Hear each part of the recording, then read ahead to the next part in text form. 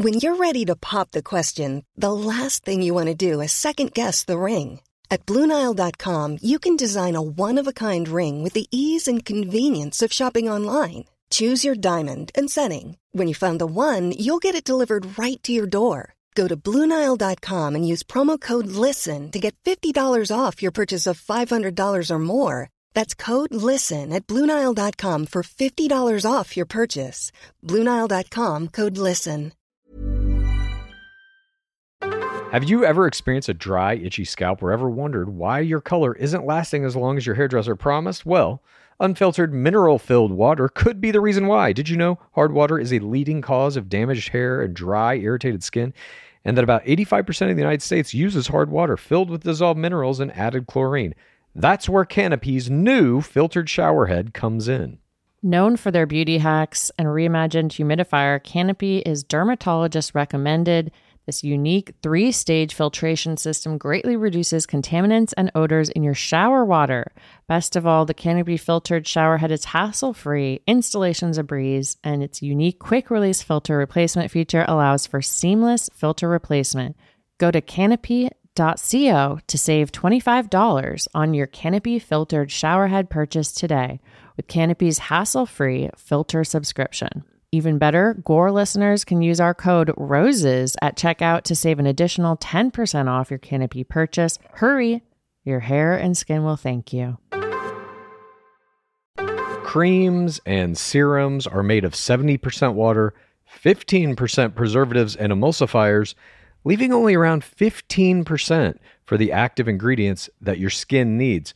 But luckily now, there's Fiber Skincare. 15 years ago, the scientists behind Fiber Skincare started working on nanofibers, which are 500 times smaller than human hair. You know, I saw that in Three Body Problem. 1 year ago, they patented a way of wrapping the nanofiber around oil or liquid-based ingredients. This means they can deliver 5 times the active ingredients compared to creams or serums, as there is no need for water, preservatives, or emulsifiers. The first formulation made with this technology is plant-based, anti-wrinkle. It's a set of patches that you use over a series of 7 days. You just put these on whenever you would apply your serums, and your skin is going to feel tighter in 10 seconds. And over the 7-day program, it has been clinically proven to reduce wrinkles by, get this, 19.4%, a very precise percentage. In fact, they have a tighter skin guarantee.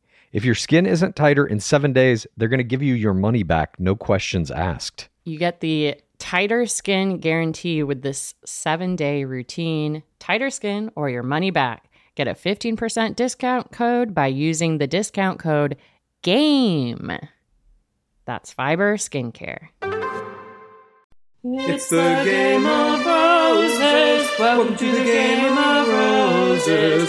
This is the Game of Roses. Welcome to the Game of Roses.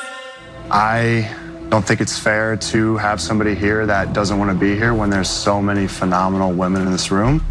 I have had such an awesome night so far, and I am doing my best to get to talk to every last one of you.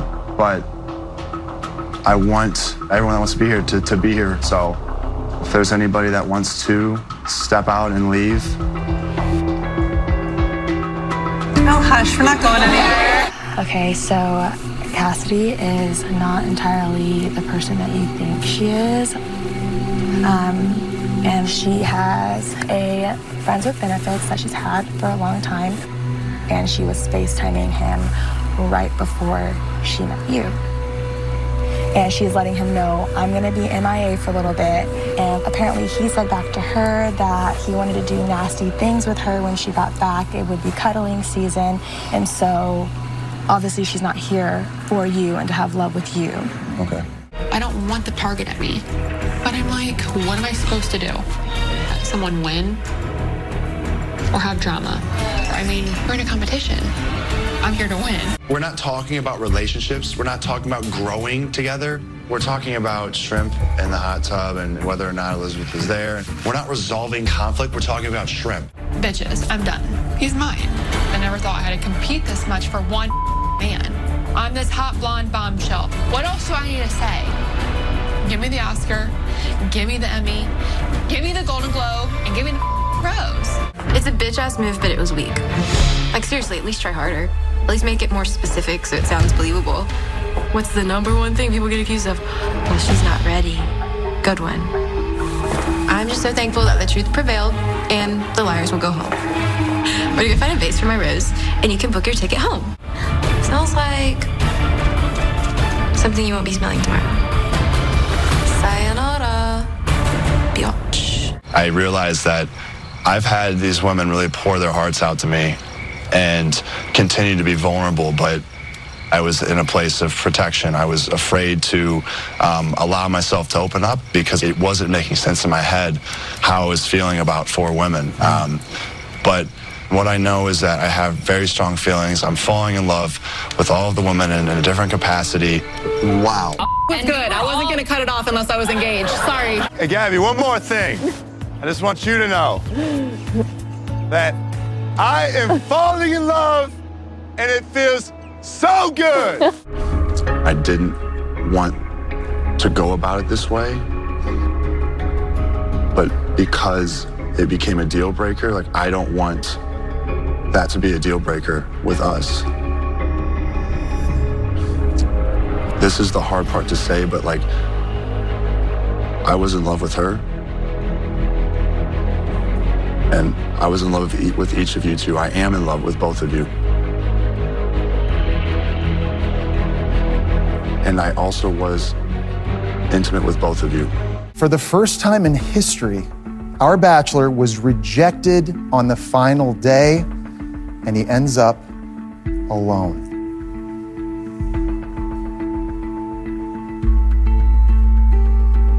Or does he? Welcome to Game of Roses. This is Pace Case. And me? I'm Bachelor Clues. So I was mixing it up. Fun. So fun. That's right. I'm nothing if not fun. Now, we were going to do our top 10 takeaways from season 26 as a Patreon episode 2 weeks from now, but it's just too juicy. The things that happen in this season are just too important. So we're going to do it today as our Tuesday episode. We're going to be breaking down for you the top 10 most important things that happened. We're going to be doing at the end of this episode our season-long awards for who was the player of the season, who had the play of the season, what was the error, creature, all these things. So we hope you'll stick around and listen to that in the end. Premium content today. That's correct. But before that, we have some pieces of business. 2 parts business. First part, we have a book signing, our first officially sanctioned book signing at Skylight Books in Los Angeles on April 2nd. That's a Saturday at 3 p.m. 1818 North Vermont Avenue. We will be there to sign books and a few other approved things to sign. Bring anything you got. Faces, sauce. Faces, sauce, books, posters, t-shirts, motorcycle helmets. I'd sign one of those. No creatures? I would not sign a creature. No. No. Me either. Go to skylightbooks.com for more details. Second piece of business. We finally are going to be selling the Welcome to the Pit merch. We have been selling the sweatshirts, and now the posters are available in 8.5 by 12 and 20 by 27.5. The print that was designed by the illustrious Ella Tolkien is now available, as well as a sticker form. That's 3.5 times 4.5 inches.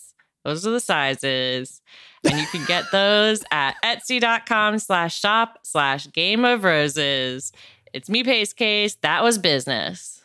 Thank you. Business with Pace Case. And now we are proud to present to you our top 10 takeaways from historic season 26 of The Bachelor. This was obviously a historic season for many reasons. And we're going to start here at the bottom of our list with what we believe is the 10th most important thing that happened this season, season 26. It was that this was the first season after COVID, after the bubble seasons. Not that COVID is totally gone. We know there are variants popping up here and there, and everybody's doing whatever their protocols are.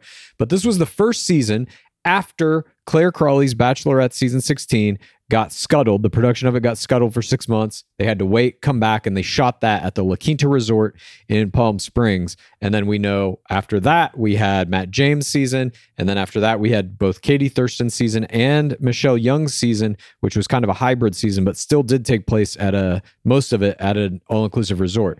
So this season was the first one where we had the mansion. We were back at the mansion for the first time in a while. Villa de la Vina. And then we also had international travel. They went to, obviously, Iceland in one of the biggest debacles in Bachelor history. And we'll get to that later in our top 10 list, certainly.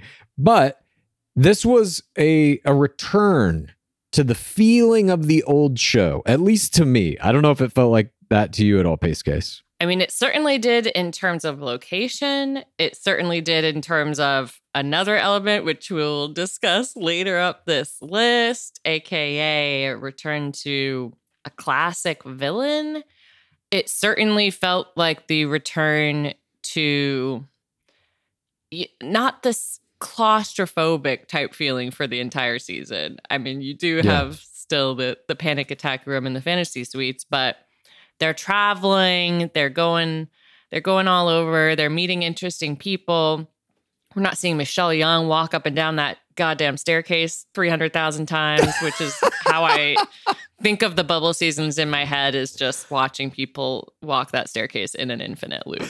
For me, the bubble seasons are most exemplified probably by when they went into what was really the first circle of pain, the circle of groping on Claire Crawley's season, where they just went into it was like an auditorium or a conference room at La Quinta, and then they were blindfolded and groping each other. And there was that one where she was in that weird like high school play tower, like that castle, all of these weird things that they made them do. And also Dark Lord Harrison zipping around on his scooter in trying to do like some kind of weird comedy bit. I'll never forget that. Yeah, I take it back. The actual thing that represents the bubble seasons to me is the fake hometowns on Tayshia's season. Zach Clark pulling up in a fake taxi cab and sweating a bucket of sweat the entire time. The sweatiness of La Quinta. But I really actually liked the way this season looked in terms of all of the stuff we're talking about, because they got to do this international travel, especially the final couple of episodes. Whatever the buildings were that they were in Iceland were amazing looking, and they were shot very well. And I also think that this new season, I mean, we did start to see some drone camera work in the bubble seasons, but here it was taken to a new level because they were out in the wilderness and the Icelandic landscape, flying over volcanoes and mountains and all kinds of stuff. And I do think that it helps with The Bachelor or Bachelorette, whatever, the main game. It helps to give it that feeling of grandeur, that this isn't just a bunch of people like sequestered in some fucking resort somewhere doing dumb bullshit, playing like naked dodgeball. And as you're saying, going up and down the spiral staircase 1,000 times. You get the sense that this really is an adventure for these players and for the lead. And I think that's a crucial component of really what this game has been since its inception. Yeah, you want to hide the psychological torture chamber within the grandiose landscapes and stuff. You don't want it to be just pretty clear that they're in prison. I mean, the walks the women would go on Matt James's season, just like 2 by 2, just seem like prison yard walks. Like, yes. And there's a kind of mechanical function. There's a practical functionality to travel too that helps the producers manipulate players and leads more, because if all you're doing is sitting in your room stewing about like, oh, what's this next group date going to be, and you're not going anywhere, then it fucks with the game a little bit. But because producers have the ability here to be like, okay, get your passports, pack your things, now we're going on a 12-hour flight, and now you have to wake up in an hour, it allows them to scramble a player's brain more and to keep them so occupied with travel and sights and sounds and all the new shit that they're doing, that I think it elevates the producer's ability to control the game a little bit more. And we saw, obviously, we're going to get to the top of this list. They exerted an extreme amount of control over this entire season. It allows them to be like, Virginia Sue, it's not time to leave Iceland yet. As you know, there's only a few flights that leave from here every month, so we got to keep you around for a little while. You can't just drive away in your minivan from LA. The fact that they kept her there is just, oh, God. I mean, it's all controlled. None of this is real. At any rate, that was number 10 on our list. Let's move up one notch. Now we're talking about the number 9 most important thing that happened in the course of this historic season 26. We're talking about the women tell all. This was, in my opinion, the first time that we saw every player there in full attack mode. They were all auditioning for Paradise, and they knew it. In addition to that, we saw some very weird things at the Women Tell All in terms of the propaganda signs and just really everything that was happening in the audience, honestly. The other important element of leaving the bubble seasons is we got to return to that live studio, you know, where they have had the After the Final Rose and Women Tell All for years. And it gives it this elevated quality. You're like, oh, this is national TV. This isn't just like some side bunker at La Quinta where we're cramming like 5 people in. Even though that audience is, whether it's real people or at least in the case of this year, a lot of them were SAG actors, which I think they had to do for COVID reasons. But whatever the case, that audience is only a facsimile of the actual 4th audience. It's never real. They're giving them certain signs. They're telling them where to sit. And in many cases, they shoot all the reactions of the audience before any of the players even come in so that they have that to cut to build whatever narrative they want. So it's this strange kind of, it's a representation of the audience, but it's not a real audience. And I always find that fascinating. But this Women Tell All, the thing that I really took from it was how much highly aggressive offensive play was being done by virtually everyone. And you really got the sense for the first time maybe in the history of our game that all those players know what's at stake. And this is, you know, what we've talked about for some time now, that we're in the professional era. Our book is out, How to Win the Bachelor. We talk about the Women Tell All in it and what your strategy should be given, you know, whatever your season run might have been. And I think all these players were acutely aware of the fact that if they didn't do something big, they might not be going to Paradise. It was one of the best Women Tell Alls we've seen in a very long time. I enjoyed how much it's the last chance for Paradise. I believe the only player who we didn't see was Eliza, who was originally in my top 4. She didn't get in there, but everyone else, you have, you know, Cassidy Timbrooks playing an impeccable audition for Paradise in that episode, getting in her like memeable lines about, you know, it was good dick. We have Kira Megitsu issuing her Hail Mary for Clayton. We saw amazing standing work by Genevieve. I'm not exactly sure what Genevieve's strategy was, but she was all over the place. She was the star of the Women Tell All. And just fascinating, because I feel like it's almost the game purified in that moment. Everyone is highly prepared.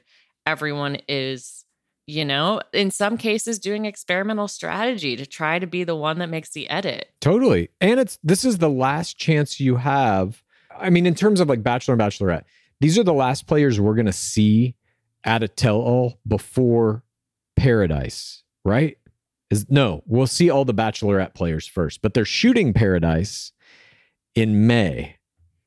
So the Bachelorette players, some of them will have the opportunity to maybe make Paradise, but it will have already shot before it airs. So if you are a guy on the next season of Bachelorette, the Gabby Wendy and Rachel Recchia season, the players who are in Paradise will not have seen your shit air yet.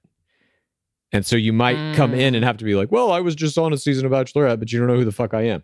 So the players on this Women Tell All are the last ones that we will have all seen on, or that the players will have all seen on television. So you're trying to also, in this Women Tell All, kind of recreate your narrative, which is what Cassidy Timbrooks did. She went from being a villain to, I think, being like a beloved, kind of like, fuck it, this is who I am type player.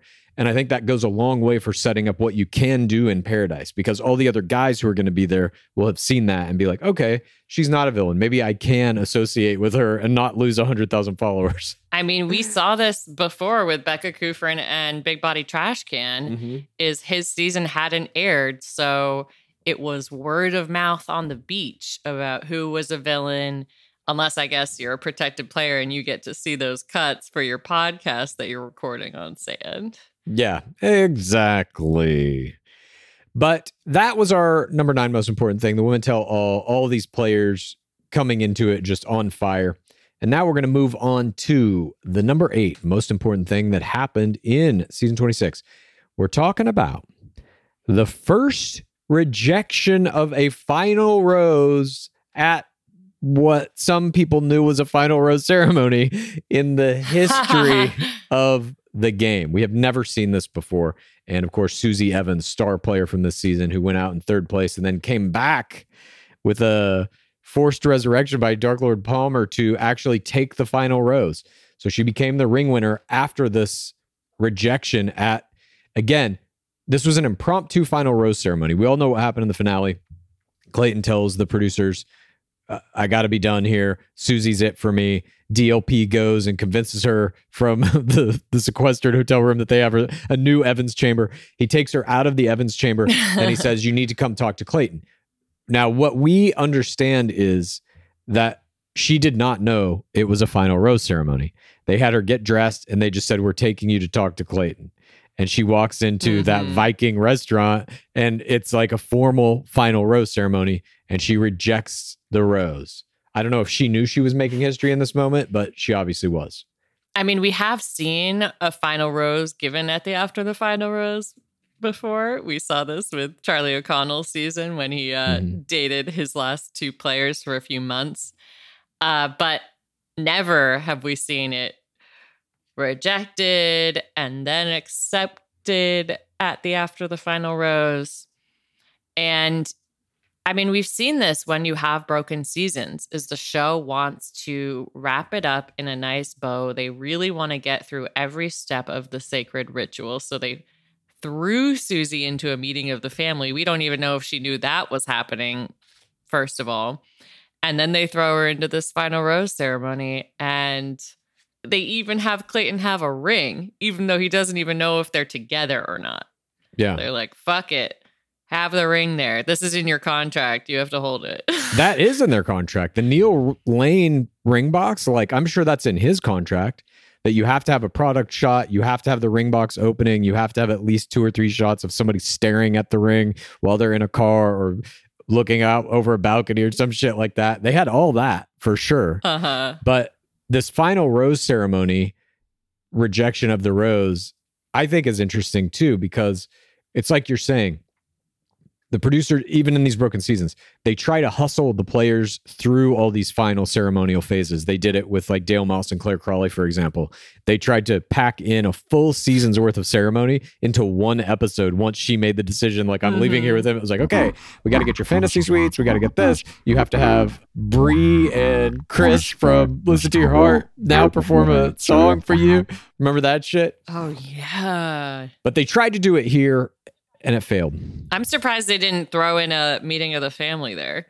Well, it was I don't know how they would have done that because it was COVID bubble. Too late notice. Yeah. Yeah. They'd have to go out there and quarantine for a week or whatever.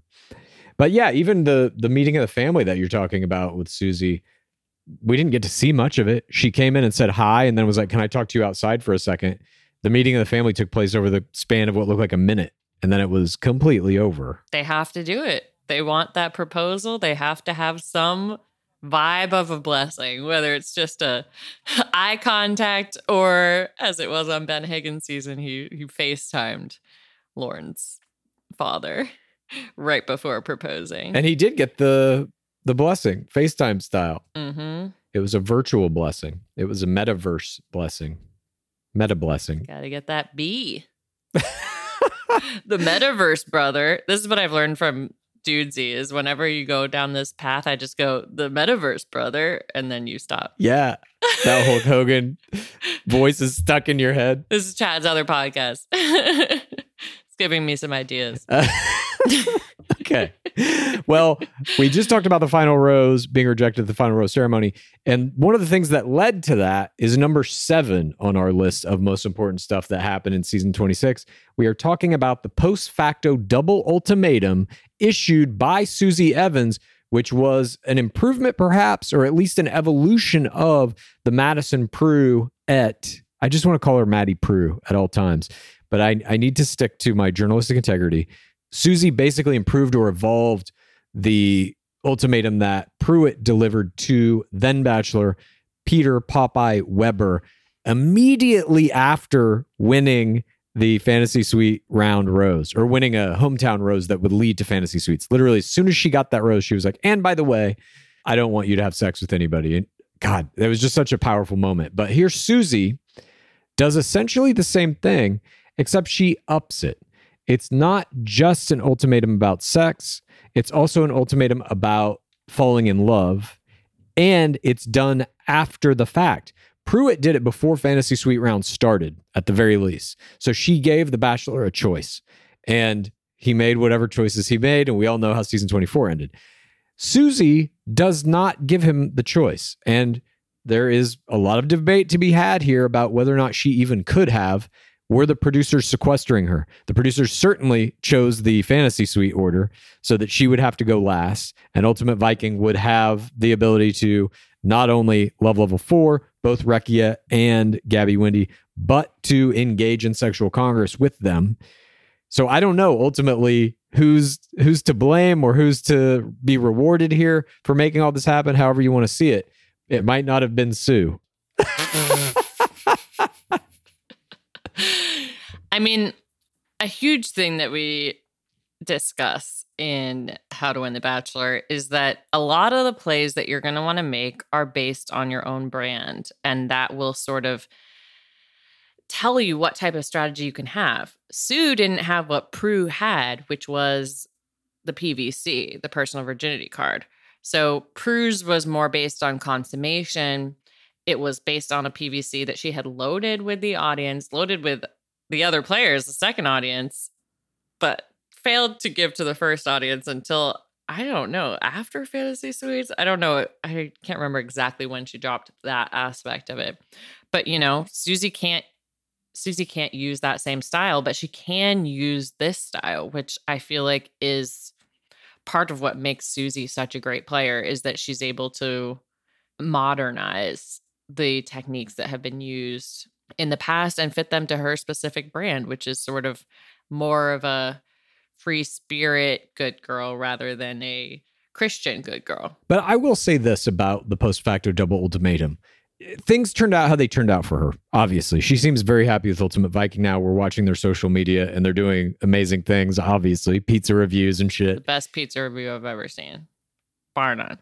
I agree. Not that I've seen a lot, but this is my favorite.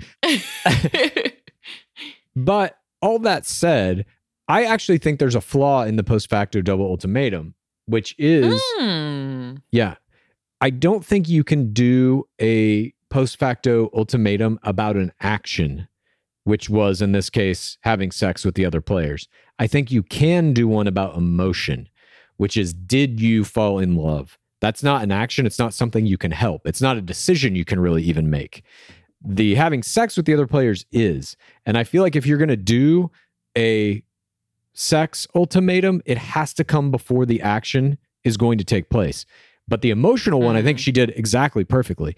I think she should, what I would have done had I been Sue, I would have come into that conversation and said, like, look, I don't like that you had sex with these other two players. Look, I'm just Clue Sue. Yeah. If I was Bachelor Clue Slew, Bachelor Clues Sue. I can't even say it. It's such a tongue twister. Bachelor Clues Sue. If I was Bachelor Clues Sue Prue. Blatchler. Blatchler. I would say this. I would come in and I would be like, look, dude, I don't like that you had sex with these other players, but I get that. And I told you to explore these relationships, and I'm glad actually that it's happened. Again, I don't feel good about it, But I'm glad it's happened because you do need to explore that so that you can comparatively make the best choice. Now, I do have to ask you this, though. Are you in love with either of them? Because that is something that, like, for me, love is between two people and that's it. I think you get away with that. I think that makes sense to people. Look, I think she got away with it regardless. Don't you think? No. Look at her Instagram. And, like, people don't like her, you know, as much as I feel like they would have otherwise. That's who she wound up being. That is who she wound up being. It depends on who you wind up being. That's restaurant. Is that restaurant? It's like restaurant. It's like restaurant. I think there's something that comes across as like tricky in the sexual ultimatum. Like it feels like she set him up to fail with that. Whereas the emotional one is like, that's for TRR. There's something in the ultimatum about fantasy suite consummation that feels for TWR or like it is a setup plan. To me anyway. And I think that's why ultimately it was a step too far. I think it could have come off however the powers that be wanted it to come off. So, I mean, I also do think that this is not a play that we can see again. I think that it opens up this conversation about boundaries in a way that future bachelors, if they've watched Clayton's season, which I would hope you would watch at least the most recent season, that you would be aware of and have those conversations beforehand where you're extremely clear about boundaries. Listen, I'll just say this. For reasons I cannot yet divulge, I hyper binged season 4 in its entirety over this weekend. And it, you know, we've obviously seen all of these shows prior. We've seen all these episodes, but it really, after watching it so close to the end of season 26, it really reminded me of how tight-lipped leads used to be when people are love leveling Bob Guinea in that season, The Bachelor. He just smiles and is like, "Oh, that's so good to hear." That's it. He just laughed. Yeah. He love level 1'd a few people, and that was it. Like nothing else, you know. And I think if season 26 does teach anything to incoming leads, and I'm talking about guys because like all of the women already know this shit. But if any guys out there are watching this season, I think what it might do is give us a return back to that classic era or experimental era where like the lead doesn't ever say what their emotions are. They keep that held in until the final rose. And then you love level for the person in your proposal, essentially. I would like to see the opposite. Love level for everyone, night 1. Consummate with everyone. I'm down with that too. Night 1, that's all it is. Bachelor After Dark. Yeah, I think this could return us back to a more emotionally buttoned up lead era of the game. We'll see.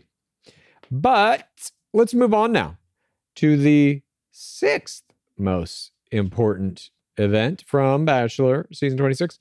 We're talking about the return of a true villain in the modern era, Shanae Ankney.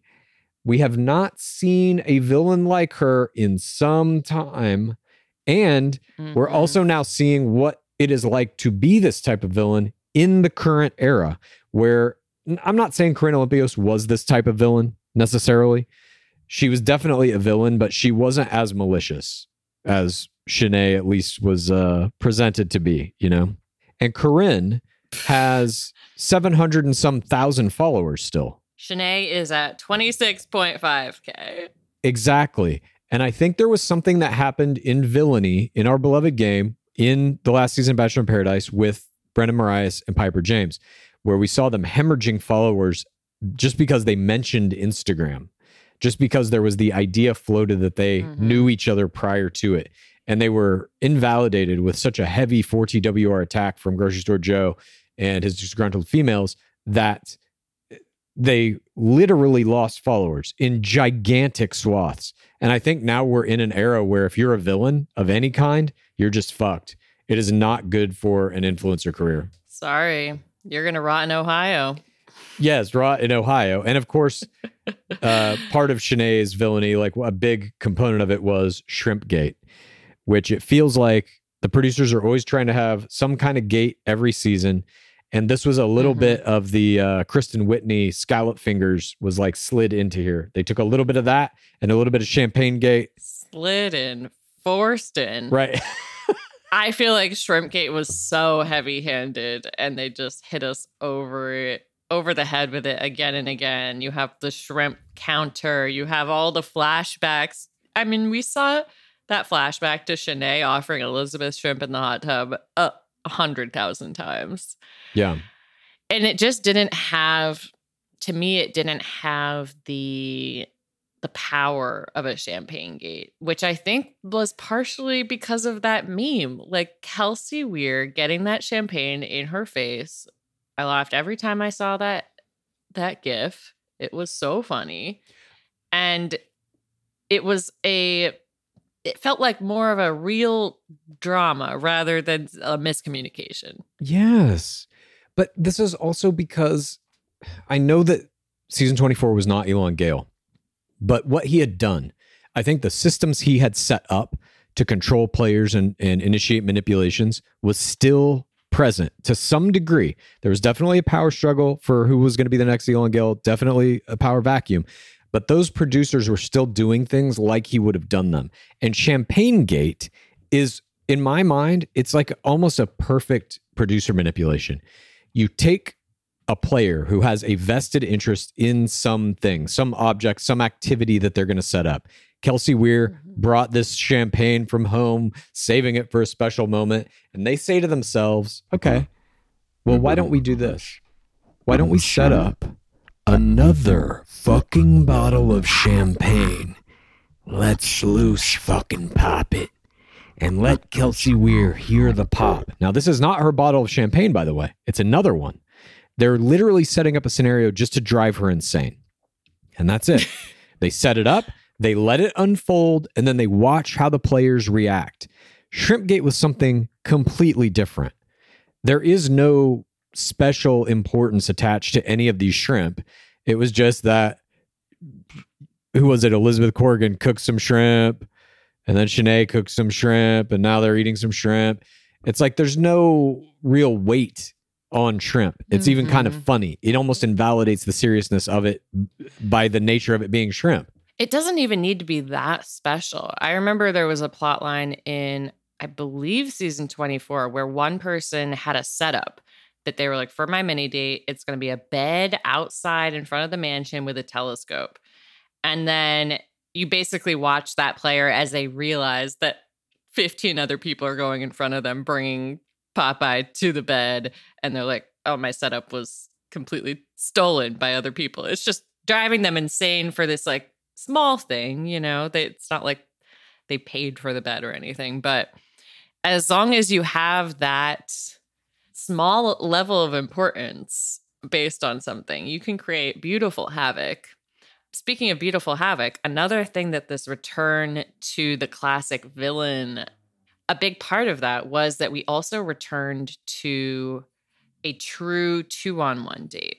We've been seeing these bullshit 2-on-1 dates through the bubble seasons where it's like two people having extra time before a cocktail party or before a rose ceremony. No desolate locations, no leaving someone in the desert or under a waterfall or anything like that. And we had Shanae Ankney versus Genevieve Parisi. Shanae calling her a chihuahua that she's going to drown in the ocean. Like true villainry. There was Niagara Falls, Niagara Falls is like a beautiful location, certainly, and all of that, but it also is a treacherous one. So there was that element of hostile environment in it for sure. And I agree with you. I love to see it. Love to see the return. To me, my favorite 2-on-1 maybe in history was Taylor Nolan and Corinne Olympios in the swamp on season 21. You like that more than Poe Iaconetti? Poe Iaconetti was, I mean, that's just art. I don't even put that in the same category. No. But like I enjoyed that one specifically because it was like in a swamp and there was a voodoo priestess casting spells on people and shit. Mm-hmm. They made it like really comic book level hostility in that date, in my mind. I mean, Taylor Nolan did performed like a voodoo resurrection and then came back. Yes. Because of her powers she had gained in the swamp. Yeah, it was like it didn't get any more pro wrestling. That's literally something you see in the WWE with like The Undertaker or some shit. But yeah, I enjoyed Shanae for what it's worth. I know that there were a lot of complaints about her and whatever, but in terms of what she did in game, she was entertaining to me. I like seeing true villains like this. I think they are good for the game. I think they're necessary for the game. And I'm curious to see what she'll be able to do in Paradise, if she can turn this around at all, or if it'll be a kind of Victoria Larson, just complete flame out in Paradise and no value from it whatsoever. Shanae Ankney, we savored your suffering. And now for the number 5 most important takeaway from Bachelor season 26. We had something happen in the After the Final Rose that we have never had happen before. That is the announcement of a double Bachelorette season. And no, that's not 2 back-to-back seasons like they did with Katie Thurston and Michelle Young. It is Gabby, Wendy, and Rachel Recchia. Both are going to be the Bachelorette at the same time.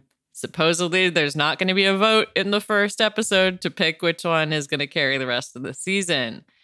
And this is the kind of shakeup that this game truly needed, in my opinion. It's got people abuzz. How are they going to format this? And, you know, they have tested this out in some of the international versions, but I haven't seen how it's been done yet, and I can't wait. I haven't seen it either, but I totally agree with you. They needed something like this, a gimmick that will enthuse the fourth audience again. Give us some curiosity about what the fuck is this. Make us tune in. You gave us a reason now to at least tune in and see how the fuck is this going to go down. I predict that they're going to destroy both of them. I think they're going to do everything in their power to just wreck them by the end of it. You famously said they're going to kill them. Maybe. One might die. Maybe that's going to be in the end. Dark Seeker Grace Ann Parks made a great TikTok of Chad and I having this conversation about, like, they're going to kill him. They're going to kill him on screen.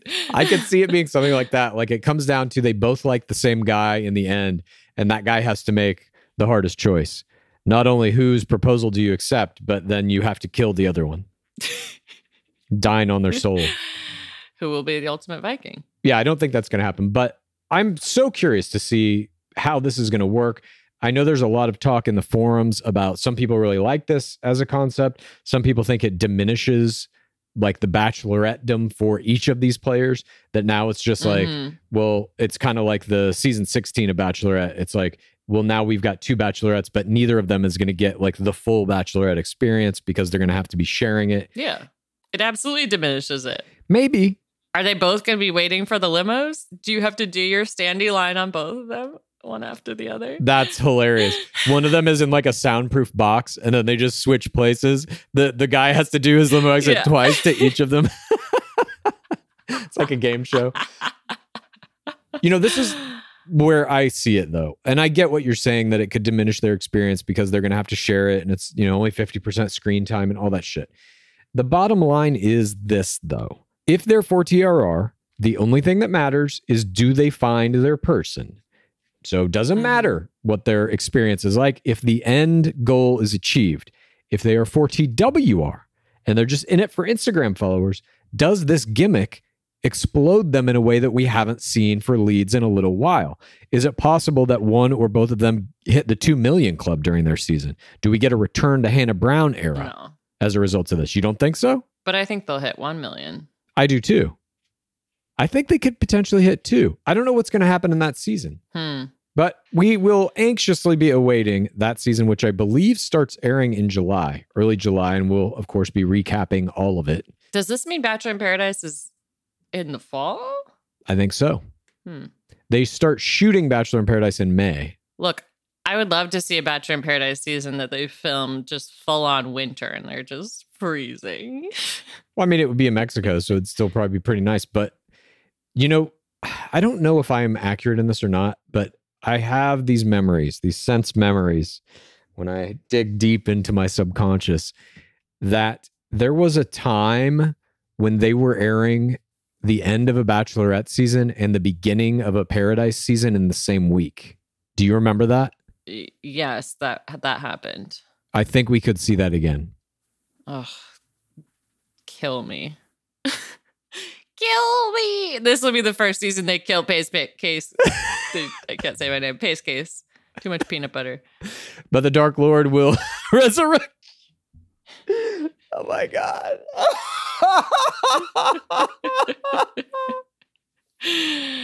Okay. Look, I'm excited for this off season. We haven't had an off season in I can't even remember how long, but we finally get to do some really interesting interviews. Yeah. That I think the pit's gonna love. I do too. I'm looking forward to this off season. I remember our last off season, we did a little thing called the Hyper Binge. By the way, if there's anything anyone wants to see from us during the off season, any interviews you want, etc., sound off in the comments. Let us know. Yeah. We have some planned, but certainly we're looking for clues. It is springtime. It is the off season. It is Gore Girl summer. The weather's getting warmer. Thank Dark Lord Palmer. And it's time to say goodbye to jackets and sweaters and cowls and hello to shorts and tees. I wanted to update my wardrobe for the long haul, get those staple pieces, and I found Quince. Now I have a lineup of timeless pieces keeping me looking effortlessly chic year after year. I got the cotton modal scoop neck tee. It is so cute. It is literally the first thing I reach for in my dresser when all my clothes are washed. You know those special items. If you are not like Clues, who only wears one outfit. I'm Quince head to toe at this point. I'm a Quince boy. I'm a Source boy, Quince boy. You got no idea. I'm wearing Quince t-shirts, Quince pants, Quince long sleeve t-shirts, Quince pants, Quince sweaters, Quince pants. I'm Quinced. Just call me Quinced. King Quinces. Okay. They call me. I love Quince. Okay, Quince. Get warm weather ready with Quince. Be a Quince King yourself or Quince Queen. Go to quince.com/roses for free shipping on your order and 365-day returns. That's QUINCE.com/roses to get free shipping and 365-day returns. Quince.com/roses. Game of Roses is sponsored by BetterHelp. Clues. We all carry around different stressors, big and small. And if you keep them all bottled up, it can affect you negatively. Therapy is a great place to get things off your chest and figure out how to work through whatever is weighing you down. You might be taking care of your physical body, but are you taking care of that beautiful mind, Clues? Yes. I have benefited from therapy greatly in the past. It has helped me get through stressful experiences, manage boundaries, learn coping skills. You know, the whole premise of life is kind of it's a lot to undertake, and therapy can help with that. Well, if you're thinking of starting therapy, give BetterHelp a try. It's entirely online. It's designed to be convenient, flexible, and suited to your schedule. All you have to do to get started is fill out a brief questionnaire. Then you get matched with a licensed therapist, and you can switch therapists literally at any time for no additional charge. Get it off your chest with BetterHelp. Visit BetterHelp.com/GameOfRoses today to get 10% off your first month. That's BetterHelp, HELP.com/GameOfRoses. Clues. Mm-hmm. I've been on a mission. I'm trying to find the perfect t-shirt. Yeah. Because it's spring. I'm ready to get out there. I'm ready to peacock. Luckily, the perfect t-shirt does exist, and you can find it at Skims. From cropped silhouettes to long sleeve layering tees, there's a style for everyone. You guys know how excited I was that Skims became one of our sponsors for this podcast. They have great basics and foundations. I got the boyfriend t-shirt in onyx. That's kind of a dark black color, and the cotton jersey long sleeve t-shirt in kyanite, which is kind of like a blue green. And they are both so comfortable. It's basically like you are wearing nothing. Great for free spirit types. Well, for all the free spirits out there right now, you can shop the Skims t-shirt shop at skims.com. Now available in sizes XXS through 4X. If you haven't yet, be sure to let them know we sent you. After you place your order, select podcasts in the survey and select our show in the drop-down menu that follows. Again, that's Skims. More. And now let's move on. Number 4. We're getting into the hometown rounds here of our top 10.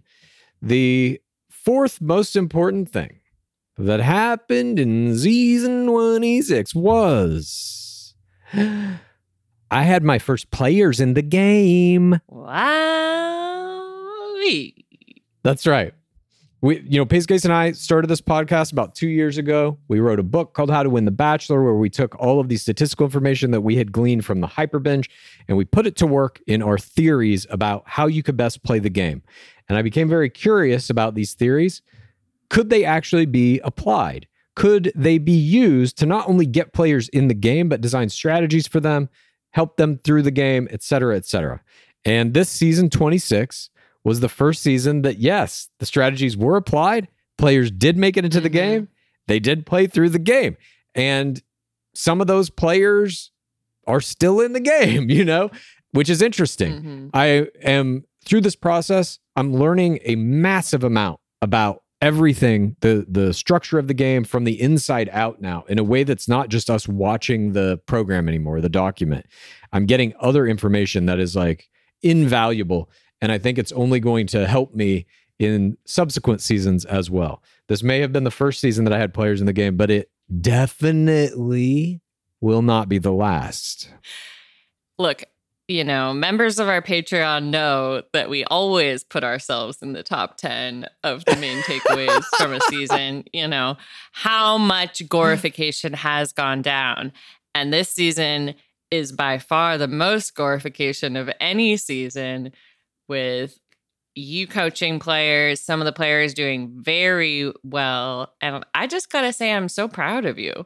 I'm proud of you for what you've done. I'm proud of all of the hard work that you've put in, paying off. Thank you very much. I love to see all the pit theories of who are the player and or players that you have coached.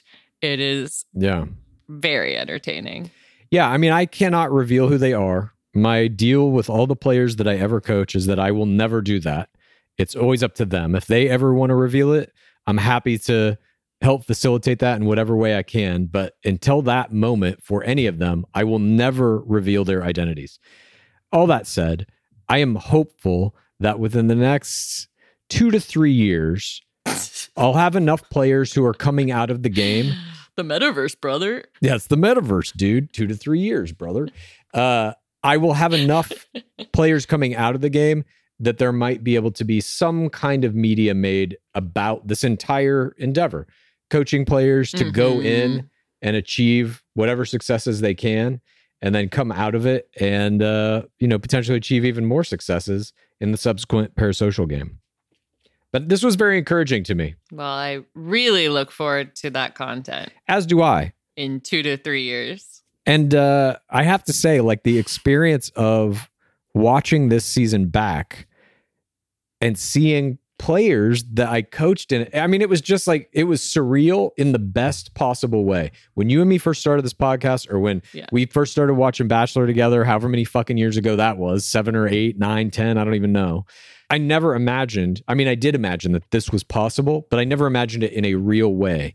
And then to literally see it in the fucking document was just a dream come true in many ways, but also fuel to the fire that is like, okay, I can do this. Now let's fucking blow it out of the water. It's so funny because we're both TV writers and we both have written things that have aired on television. And it is surreal to see your words appear in that circumstance. Like, I'll never forget the first joke that I wrote that was on TV.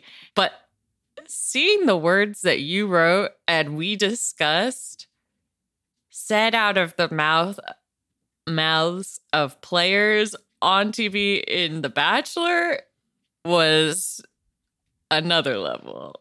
Just iconic. It was a very, for me, like, it's an experience I've never had, where I guess I liken it to like an Olympic coach or something, an Olympic, like in my head, it's very similar to like a gymnastics coach, where it's like you run the drills, you go through all the things, you put in months of work prior to this, but then you have to say, okay, go out there and do it. And as the coach, you're just sitting there like, oh, fuck, please let her do this. Please. Oh, shit. Please let her do this. And you're watching the performance, knowing like all the work that went into it, all the months that led up to these moments. And it's strangely fulfilling in a way that I did not anticipate. Yeah, it's like you're a parent. Totally. Letting your kid go to preschool. Maybe it's a little more complicated than that in terms of like what these players are required to do. These are professional athletes, but I agree with you. It's probably the closest that I will ever feel to being a parent, hopefully. And I feel like that's a great place to transition into number 3, our third most important takeaway from Bachelor season 26 is that it was the first Dark Lord Palmer season. And what a season it has been. Oh my God. I had very low expectations. I was like, he's done some hosting stuff, but he's got dark shoes to fill. I agree. My initial thoughts on him when they announced it was like, he'll be fine. Like, he'll be fine. He'll be fine. He'll render whatever he needs to render. We will get through the fucking season. He'll be fine. Then there was an episode where he came in at the end of a cocktail party and started bringing knife to glass. He wasn't good at his first tings, but he did them. I think his first ting was a 7 ting. Ting, ting, ting, ting, ting, ting, ting. And it was like, too much. Thank you for demonstrating. Thank you. Too many tings.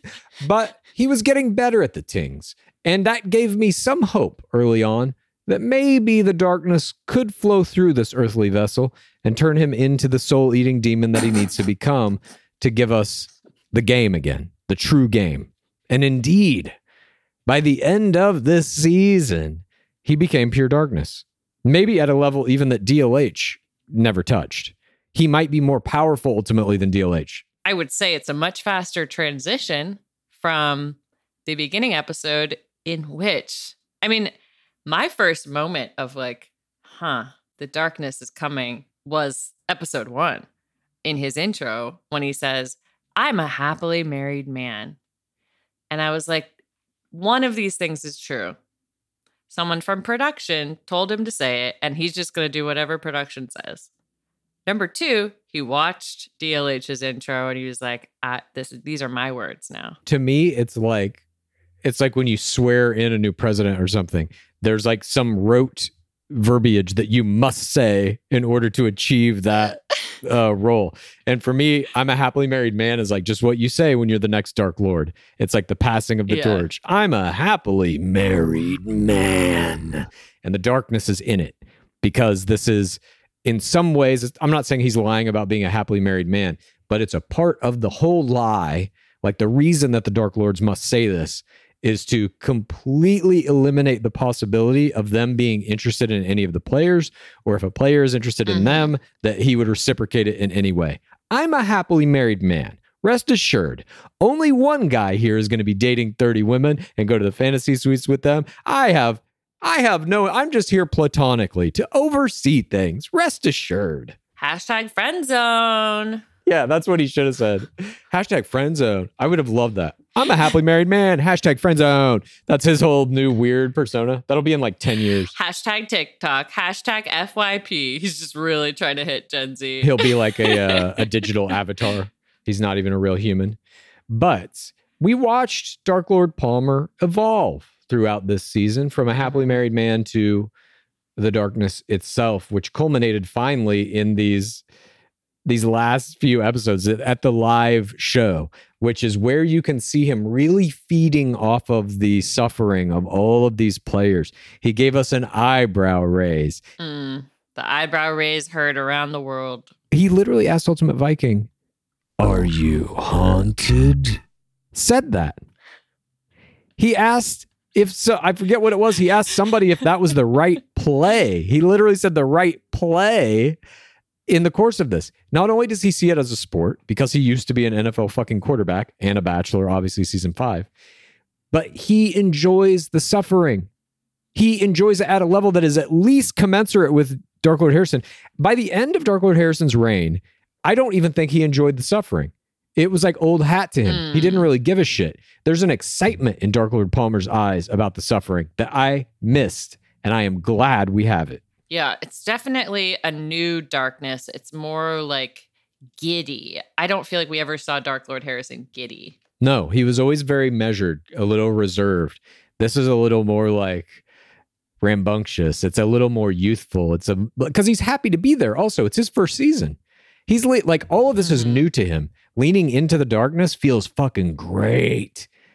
I can only imagine it's like a goddamn drug when you're like, wait a minute, I get to sit here and just drag these people through their emotional misery for the entertainment of millions. He loves it.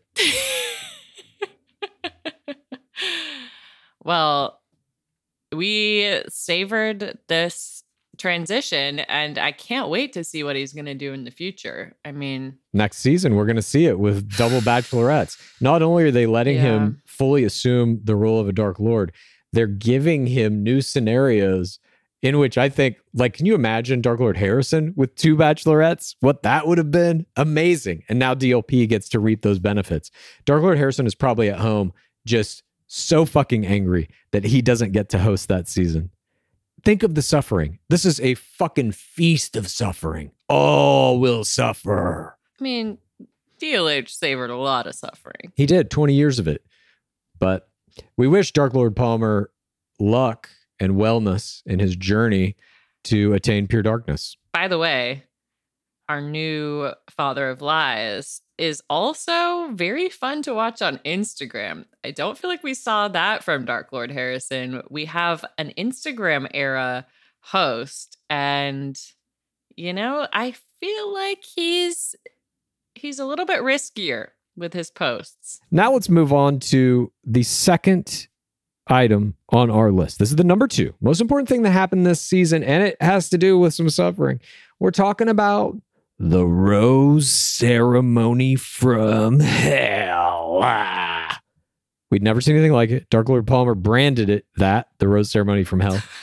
In this rose ceremony from hell, we saw the Ultimate Viking telling all 3 of the finalists that he loved them all.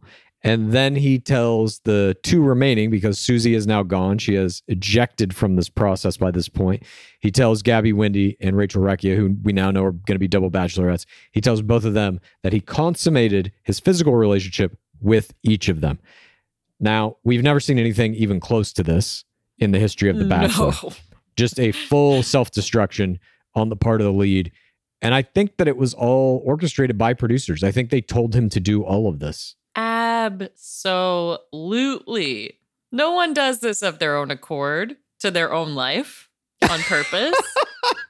I think the rose ceremony from hell was the producer's greatest work this season, and they based it at that gorgeous, gorgeous location. I think they saw that rose ceremony location and they were like, now hear me out. I think we can get him to do this. And probably everyone laughed and laughed. And this one scrappy producer was like, no, we're going to get this announcement. It's going to be a triple level 4. It's going to be a double consummation. It's going to trend worldwide. Yeah. And they were right. And it did. We just have never seen any rose ceremony quite like that. I don't know that we will again. Like, I don't know how this could be topped unless the 3rd participant was also there. That's about all you can do. And then it would be a triple consummation revelation. I don't know. How else do you make it like crazier? A pregnancy. Yeah. I mean, I guess that would be a quick pregnancy. Was this player going to be pregnant before they came into the show? Yeah, that's tough. It is. Tough to get a pregnancy in, but I think that would be the way they can one-up themselves again. I look forward to it in Gabby and Rachel's season. You're saying a pregnancy at the hands of the lead is revealed at the final, or at this rose ceremony? Yeah. How do you do that? This is only 5 weeks. Night 1 consummation. Okay. And then 5 weeks later?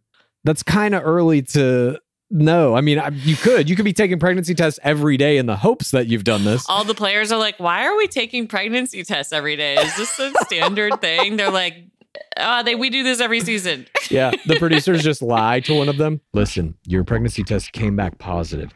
We thought you should know, and it's probably a good idea to tell the lead at this next rose ceremony. Okay, bye-bye. I don't know if that will ever happen, but I think a lot of factors had to go into this rose ceremony from hell for it to happen this way. And the biggest factor was Clayton. You needed this lead who was game for everything and didn't have that much knowledge about the history of the game, didn't have that much knowledge about the love level 4 usage among crowns. And I remember early in the season, we saw Clayton in an interview be like, no one reached out to me, except maybe Katie Thurston, but no bachelors had reached out to him. And it makes sense. Like, the last bachelors have all been through the fucking ringer. So I'm not surprised that they didn't reach out to him, but they could have given him some advice for totally how to negotiate with the producers. We're already kind of getting into our number one, so let's just get to it. The number one most important thing that happened this season was casting a lead specifically to destroy him from the very beginning. We have never seen this before. We saw with Juan Pablo, he became a villain throughout the season because of some shit he said and did. And so they cut him to look one way or the other to try and like prop him up as bad, especially after they realized Andy Dorfman was going to be their next bachelorette. And she had her fantasy suite morning after where she basically told him off. They had to then prop her up under the idea of Juan Pablo is a bad guy. She is right. And then that leads into her next bachelor. Her self-righteousness is like, it's true, it's accurate. And that led into her bachelorette season. But here, they cast a guy who was 8th place on the prior season 18 of Bachelorette, which is kind of a Katie Thurston move. We've seen them in this era cast people who don't finish in the top 3 or top 4 even. So Juan Pablo was eliminated during week 6, so he would have been between 6th and 8th place on Desiree Hartsock's season. And Bob Guinea went out in 5th through 8th place in the rose ceremony just before hometowns on season 1. But this is, everybody was wondering what this decision was based on. And I really do think it was based on, they felt like they could do anything they wanted with him. Absolutely. An innocent. Well, maybe not an innocent, but not a student of the game. I mean, I think anybody who gets the call, we want you to be the Bachelor or Bachelorette, they know that comes with it certain benefits, especially where like influencing is concerned and, you know, whatever media opportunities might exist as a result of you doing this. I don't know if that's going to be true for Ultimate Viking because his Instagram numbers are so low, as were everyone's this season. That's another thing that we didn't have in our top 10, but like the low Instagram numbers was something that was astounding to me anyway. But I think when they brought him out after the final rose of last season of Bachelorette, and the first thing they had this man do as official bachelor was read mean tweets about himself out loud. That was his introduction to the audience was, look, people think he's stupid and hate him, and we're going to make him repeat those same thoughts. You knew from that moment, oh, they're going to crush this fucking guy as hard as they fucking can. We're going to have him repeat these generic mean things people said based on not knowing him, and then not include any other information about his background. We don't know what his job is. We don't know anything about him except that he wants to be a husband and father, and was brought to tears by 2 child actors on Michelle Young's season. Yeah, the child actors, God. But then they had him dressing up like a clown at the group date where it was the kid's birthday party. I mean, literally putting him in a fool costume, all the way through the things that they did to him in the end, where I believe when he went in to do the double dump on Rekia and Wendy, the producers made him do that. Or at the very least, we're just like, they're both in there, go in there and tell them you have to. You know, they made it, they present it to him in a way that didn't seem like he had a choice.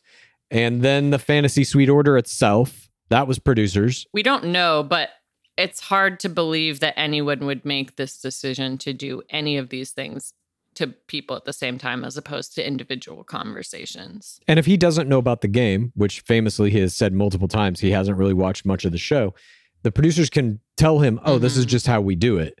And he's not going to know any better. So he's going to go do these things. And then you even have to look at, something we've been talking about in this very episode and all season, really, the fantasy suite order. We now know because of clips from him on various podcasts, which you can listen to us break down on our Digging Deeper that came out this week. Ultimate Viking has essentially said he wanted Susie to be the first fantasy suite. And the producer said, fuck you. She's the last one. Fuck you. Stay open. Yeah, they told him to stay open. And he's like, but I love Susie Evans. I want her to be the one. They were like, stay open. We still have 2 more episodes to produce. Stay open. And so they orchestrate this entire series of events that puts Gabby Windey and Rachel Recchia in the first 2 fantasy suites. They do not allow Susie Evans to talk to him in any way during this time. She could have just said, hey, producers, and probably did, can I have a conversation with him before he goes to fantasy suites because I have something important I need to tell him? And they were like, fuck you. Get back in your chamber. Something like that. But everything they did to this man, all the way up to the final episode after the final rose, where they bring him out and force him to do an apology to Rachel Recchia, apology to Gabby Windey, apology to the Recchia and Windey families, apology to Dark Lord Palmer, apology to the 4th audience. It was just, they set him up in the very beginning to be a dipshit who people hated. And then in the end, they were like, and now apologize to us for the things we made you do. I mean, I'm just thinking about the experiences of the last few Bachelors. You've got Clayton Underwood, raked through the coals. You've got Matt James. I mean, can't even talk about that season. Season 24, Popeye. Season 23, Colton. I mean, they've broken all of these people. And I think they tend to go harder on the Bachelors than the Bachelorettes because they can. And because you have that season right after the next Bachelorette season. So it makes sense to give the crushing heartbreak edit to someone. And an easy way to do that is to sacrifice your Bachelor. Exactly. Sacrifice your Bachelor to produce a pure victim. That's really what they're looking for the next Bachelorettes, is who is the biggest victim. And this season we saw 2 equally victimized, and they played their victimization in different ways. Obviously, we discussed that on our recap, but they were both equally victimized by this Bachelor who essentially the producers were just manipulating into telling him that he loved them both. And we know that that's one of the biggest victimizations you can do. Happened to JoJo Fletcher, and she became the Bachelorette immediately. So our hats off, honestly, to Ultimate Viking for playing through this season in the best way he could. Really, like, given that he didn't know much about the game and that these producers clearly cast him to do exactly what they did to him, I don't know how you escape any of this shit. I don't know how he could have done it better. And we don't know any of these people. So, who knows? It's possible maybe he made all of these decisions on his own. Feels unlikely to me. No, he didn't. We know that from what he said in these podcasts. He wanted Susie Evans to be the first fantasy suite. That was his decision. The producers then said, no, fuck your decision. She's the last one. Yeah. I mean, they wrecked him. They just fucking wrecked him. And I hope that whatever happens in his life next, him and Susie are happy and they can find some fucking peace after this experience. And, Bachelor Nation moves on very quickly to the next target. And hopefully, that's not going to be until June, though, or July, whenever it's airing, right? Mm-hmm. Many months July. That they will be, to some degree, at least in the social media spotlight. But congratulations to Ultimate Viking for surviving this crazy ordeal and for seemingly finding his person in Susie Evans. Congrats to both of them. And now we are done with our top 10 list, but we want to go through some honorable mentions real quick of things that just barely missed the list. One was the low Instagram numbers of everyone involved, Ultimate Viking included. This is in the Instagram era, the lowest result we've ever seen for a player pool in the history of the game. Is it a sign that Instagram is fading away? Is it a sign that the game is fading away? It did have very low ratings as well. I think it's that this season specifically turned people off with the selection of Ultimate Viking. I think we're going to see higher Instagram numbers coming back with next season of Bachelorette. I think we're going to see some dudes in the like 500K range. Well, we'll see if this gimmick is able to reinvigorate the franchise. Another honorable mention is we had the first pre-limo exits self-elimination by Sally Carson, the woman we only saw in the first episode, who was supposed to get married on night one day. A whole nonsense storyline that I guess they tried to bring back in Women Tell All and they cut that hot seat out entirely. Mm-hmm. But, you know, that was also another setup to start Clayton with someone breaking up with him when he didn't know them. Another honorable mention is we had the return of the panic attack room, something that started in Popeye Peter Weber's season, where Madison Pruitt, Hannah Ansluss, and Victoria Fuller were all made to stay in the same hotel suite for Fantasy Suites Week. They kept it going in Matt James' season, but didn't really touch on it. But this season, it was back with a vengeance, including Dark Lord Palmer visiting them, including Fantasy Suite date cards about going deep, and other such innuendo. Yeah. And that was also the original Panic Attack Room is where we got the first utterance of Seleucian Protocol. Hannah Sluss famously said it in regard to Madison Pruitt's ultimatum. We all know what we signed up for. We also had this season the first perfect 10 Hooju in history turned in by Serene Russell, who was the 4th place finisher this season. I will never forget that Hooju. It was so fucking beautiful. I hope we get to see some more perfect 10s, but I mean, I don't know how you're going to top it. It was so, the thing that was like fantastic about it, in my opinion, is that it was different from the only other Hooju I've seen that could have been a perfect 10, but we didn't get dismount footage was Kelsey Weir in season 24. She turned in one that was like unreal, but hers was like a long sprint with a very long leap for the mount. This one was different that Serene Russell did. It was kind of a shorter leap. It was a shorter approach. But what it really put on display, in my mind, was that you can have a perfect 10 regardless of the style of your approach or mount. As long as you're hitting the right marks, your individual style or athleticism can be a perfect 10.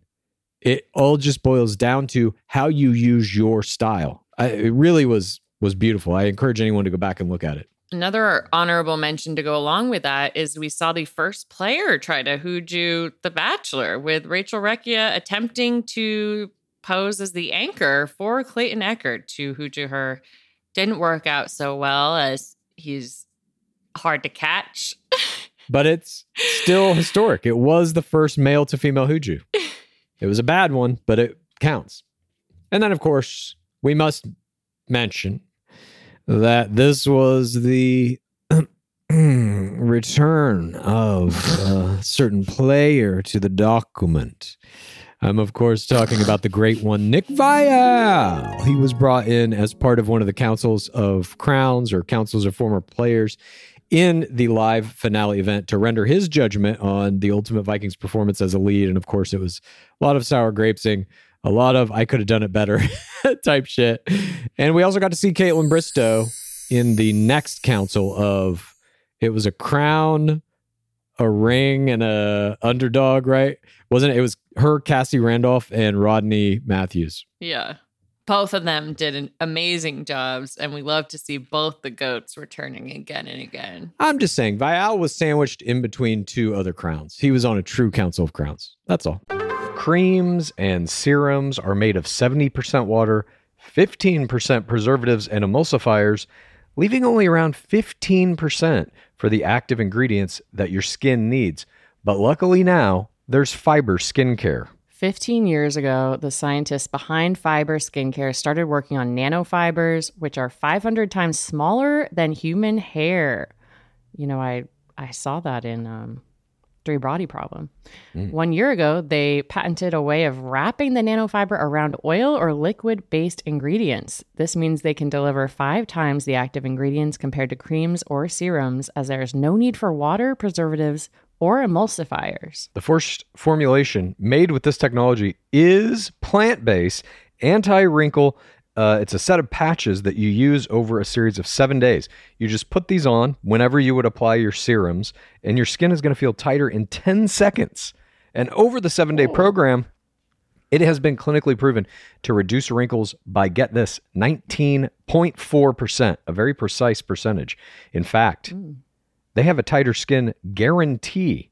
If your skin isn't tighter in 7 days, they're going to give you your money back, no questions asked. You get the tighter skin guarantee with this 7-day routine. Tighter skin or your money back. Get a 15% discount code by using the discount code GAME. That's Fiber Skincare. Sweaters, candles, the dreaded bathrobe. Unfortunately, Mother's Day gifts can be a little predictable and boring. That's why an Aura frame is the perfect gift to mix things up this year. It was named the best digital photo frame by Wirecutter. Aura frames are guaranteed to bring joy to moms of all ages. My mom loves hers. I'm throwing pictures of Skaboolian, our cat, up there. She's laughing. She's texting me. He's so cute. I wish I could meet him. Cute. It's the next best thing to meeting my cat, really. You know, I love that it was so easy to set it up. I've recently learned I'm not good at building things, and I need an easy install. And this only takes about 2 minutes to set up the frame using the Aura app. Aura frames are Wi-Fi connected, come with unlimited storage, so you can share as many photos as you want from your phone to your mom's frame. She'll be grateful it's not another sweater, and she'll love the frame to see more of you. And right now, Aura has a great deal for Mother's Day. Listeners can save on the perfect gift by visiting auraframes.com to get $30 off plus free shipping on their best-selling frame. That's AURA, frames.com. Use code ROSES at checkout to save. Terms and conditions apply. This message comes from BOF sponsor eBay. You'll know real when you get it. It'll say eBay Authenticity Guarantee. And you'll feel it. Maybe it's a head-turning handbag, a watch that says it all, jewelry that makes you look like the gem, or sneakers and streetwear so fresh every step feels fly. eBay gets it. So look for the blue check mark next to that thing you love and be confident that every inch, stitch, sole, and logo is checked by experts. With eBay Authenticity Guarantee, you can trust that feeling of real is always in reach. Ensure your next purchase is the real deal. Visit ebay.com for terms. This feels like an attack! Okay, but that wraps up all of our top 10 and our honorable mentions. Now we're going to quickly discuss our year-end awards. These are the players and plays and errors that were the most important, the biggest, the brightest, in some cases the worst, I guess, when we're talking about arrows. But who was your bystander of the season? Katarina, the Croatian knight, was my bystander of the season. I love tots, as you know, and I love forced violence. This combined two of my favorite things, totting in forced violence, as well as being forced to declare your emotional state publicly for everyone. And Katarina combined it all, and she had the swagger to convince everyone that she was a real knight, and they had to do what she said. Interesting. Who was your bystander? Katrine Vippersberg was my Jorge Moreno bystander of the season. She was, of course, the Freudian-trained psychoanalyst who did the psychotherapy group date. And I also got the pleasure of interviewing her, which you can go back and check out. That's in our feed right now. She revealed some very interesting things, like the fact that she hosted another fucking reality show for 10 years prior to becoming a psychoanalyst. She also revealed that she had done long interviews, or I guess sessions, with each of the players, which we only saw a quick 30-second pop. My favorite thing about that interview, though, was you asking her if Clayton had talked about pizza during his therapy session, and she said no. I couldn't believe you asked her. I couldn't believe that. I was like, he had to do 5-hour-long therapy sessions. He went 5 hours without talking about pizza. That seems unlikely to me. Seems like a long day for Clayton, though, that he had to do a full therapy couple session with each of them. Unreal. Unbelievably difficult. So again, congrats to him for surviving all this. But now let's move on to our creatures of the season. Who you got? I don't know if you probably don't have the same creature. There was one creature that for me was a crown maker. And this creature, the golden retriever pup who gets underneath Gabby Windey on her first one-on-one date and lets her do her sexy, goofy style. A crown possible who's beloved by creatures in the fourth audience alike was my creature of the season. It's a pretty good creature. But my creature was the buffalo who was dead and stuffed at the Natural History Museum that was behind some glass. I just felt like it was symbolic to me of the entire season. That is, for me, what the Ultimate Viking was. He was killed for our pleasure, and then we got to watch him, preserved in all time in the document. He will always be the Ultimate Viking. He will be immortalized, but he will have no choice in how he's presented, just as that buffalo wasn't. And he will have to remain there. His suffering on display for all of us. That was mine. Dark. And now let's move on. Error of the season. Who you got? Shanae Ankney making fun of Elizabeth Corrigan for having ADHD and therefore making her villain run less easy to take in was my error of the season. I love the return to the classic era of the villain, but I feel like this moment really went too far. And, you want a villain in the main game that you're going to see return to paradise. And I feel like this was the only moment where she put that in question. They didn't bring it up during the Women Tell All, so I'm assuming she's on sand regardless. But for me, it was the biggest error. Do you think it hurt her Instagram? Probably not that significant, but probably somewhat, yeah. Yeah. Interesting. I had a different one. Cassidy Tim Brooks revealing that she had a fuck buddy to Sierra was my error of the season. I think Cassidy Tim Brooks, I don't know that she would have made it to like hometowns or anything or playoffs, but she definitely, she had a rose that fucking week. She had a group date rose that got revoked. She at least could have made it through one more round, but I think probably could have lasted through the rest of the regular season had she been a little more careful with that. And she obviously had a kind of bombastic play style, and I think that's going to do very well in Paradise. So ultimately, her time in game may wind up being beneficial, but I just thought that this was a completely unnecessary thing to do or ever say, and she did it. Unforced error. Yeah, seemingly for no reason, and it tanked her entire season. Yeah, and we saw during the Women Tell All that she's got some playing chops, so I'm interested to see her play again. Hopefully she will have learned from her first game. Yeah. We'll see. Time will tell. But now let's move on to the two big awards here. We got our plays of the season and our MVP. What was your play of the season? Gabby Windey rejecting the rose at the rose ceremony from hell was my play of the season. I've already spoken about how I think she really clinched it when she got on the floor with that golden retriever.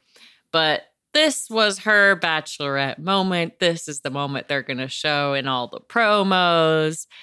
She didn't stick the landing on this, which was a disappointment for me, but I think she kind of re-hit it again when she later has that conversation with Clayton and tells him that he can't walk her out. I feel like that was an echo of her rejection. So I feel like this righteous indignation, we saw two different forms of heartbreak at it. Sadness and anger, and she went with the anger route, and I thought it was incredible. And yeah, like star power. What was your play of the season? Gabby Wendy rejecting the rose at the Rose Ceremony from Hell was also my play of the season. I mean, you hit all the right things, I think. I feel exactly the same way about it. And it's those moments, really, when you're trying for crown, you're looking for one of two moments. Extreme victimization, where you are just left in a heap. And then, like you're saying, that self-righteous moment where you're like, you know what? Fuck you. I deserve better. And I thought Gabby pulled that style of a moment off impeccably. And she did it within the context of the ceremony itself. A rejection of a rose. It doesn't get more symbolic. It doesn't get more praising of the process while at the same time saying fuck you to the lead. It was just expertly done. That's because I never dated men like that. What was the line? Claire Crawley's? It was something about how I wouldn't want my child to have a men like that, or I'm single because I didn't settle for men like... Yeah. Well, she did two. She did her one to get the crown, which was, I would never want a father like you for my children. But she also had the moment where she tells off Yosef, where she's like, I'm single because I never dated men like that. Yeah. Jesus still loves me. You know, these bachelorette moments. Yeah. It's basically kind of like a fuck you. I can do what I want. I'm better than this. I'm better than you. And now we move on to our final award of the season. Who was your most valuable player of the entire season? I think it'll come as no surprise. But for her colorful narration, for leaning into her free spirit / clown archetype style, for getting down on the ground underneath the golden retriever on her one-on-one, getting that wilderness hooju, her love level play, her tear play, her grandpa glow, Gabby Wendy was my MVP.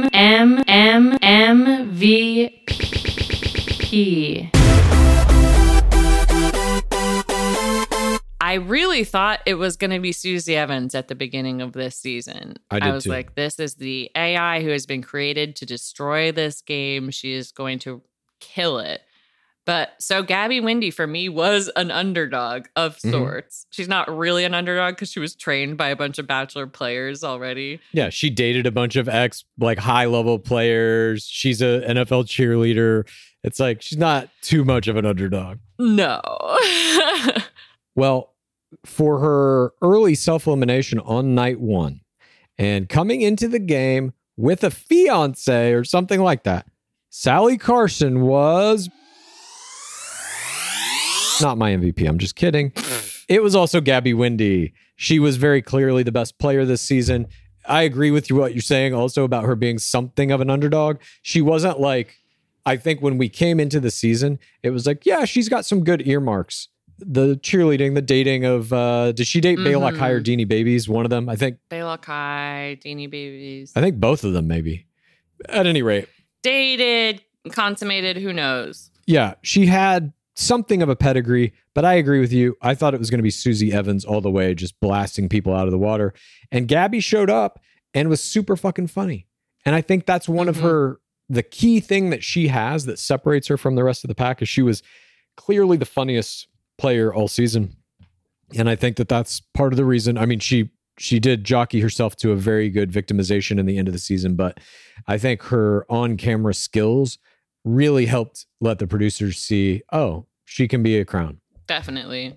And I'm excited to see her season. I think she's got some Bristowian, she's kind of an elevated, the newest version of Caitlin Bristow. We had Katie Thurston kind of in that format as well, but I'm excited for this. And she'll be able to lean into the goofy side because you already have Rachel Recchia for the 4TRR good girl side. Yeah, that's true. Well, that wraps it up. That is our big top 10 episode for all the most important things that happened in season 26 of The Bachelor. It is now in the history books. We are moving on, looking forward to whatever's going to happen in this next season of Bachelorette. But thanks for joining us. We sincerely cannot thank you all enough for sticking with us and listening to our coverage of this season. And we hope you'll stick with us through the off season as we have a bunch of incredible interviews coming up and some other interesting things planned as well that we think you'll like. And we'll be getting into player breakdowns of the guys from season, what is it? It's Bachelorette season 19, right? 19. Those will be coming out soon, I think, probably within the next few weeks. So we'll have those for you as well. And then we'll have, continued coverage of that season itself. And we'll have an episode of This Week in Bachelor Nation out for you on Friday. That's going to be a very special one. I'm going to take that day off, and it's going to be Pace Case and Dark Seeker holding it down, bringing you all the news and the screams, et cetera, et cetera. It's a historical moment. I don't think Clues has ever taken a podcast off that I have worked. Yeah, I don't think so either. So I'm sure it's going to be fantastic. I can't wait to listen to it. Happy for you. Thank you very much. I'll be doing my other work. Obviously, I know you won't really be relaxing. I'm constantly relaxed. Oh, not that far. Okay. But thanks again, everybody. And before we go, as always, what is that? Dwabat. It has been 7,302 days without an Asian bachelor. Praise be Dark Lord Palmer. Please rate this podcast. Please review this podcast. Please get a friend to listen to us. And then please rate this podcast. Please review this podcast. Please get a friend to listen to us. And then please rate this podcast. Please review this podcast. Please get a friend to listen to us. And then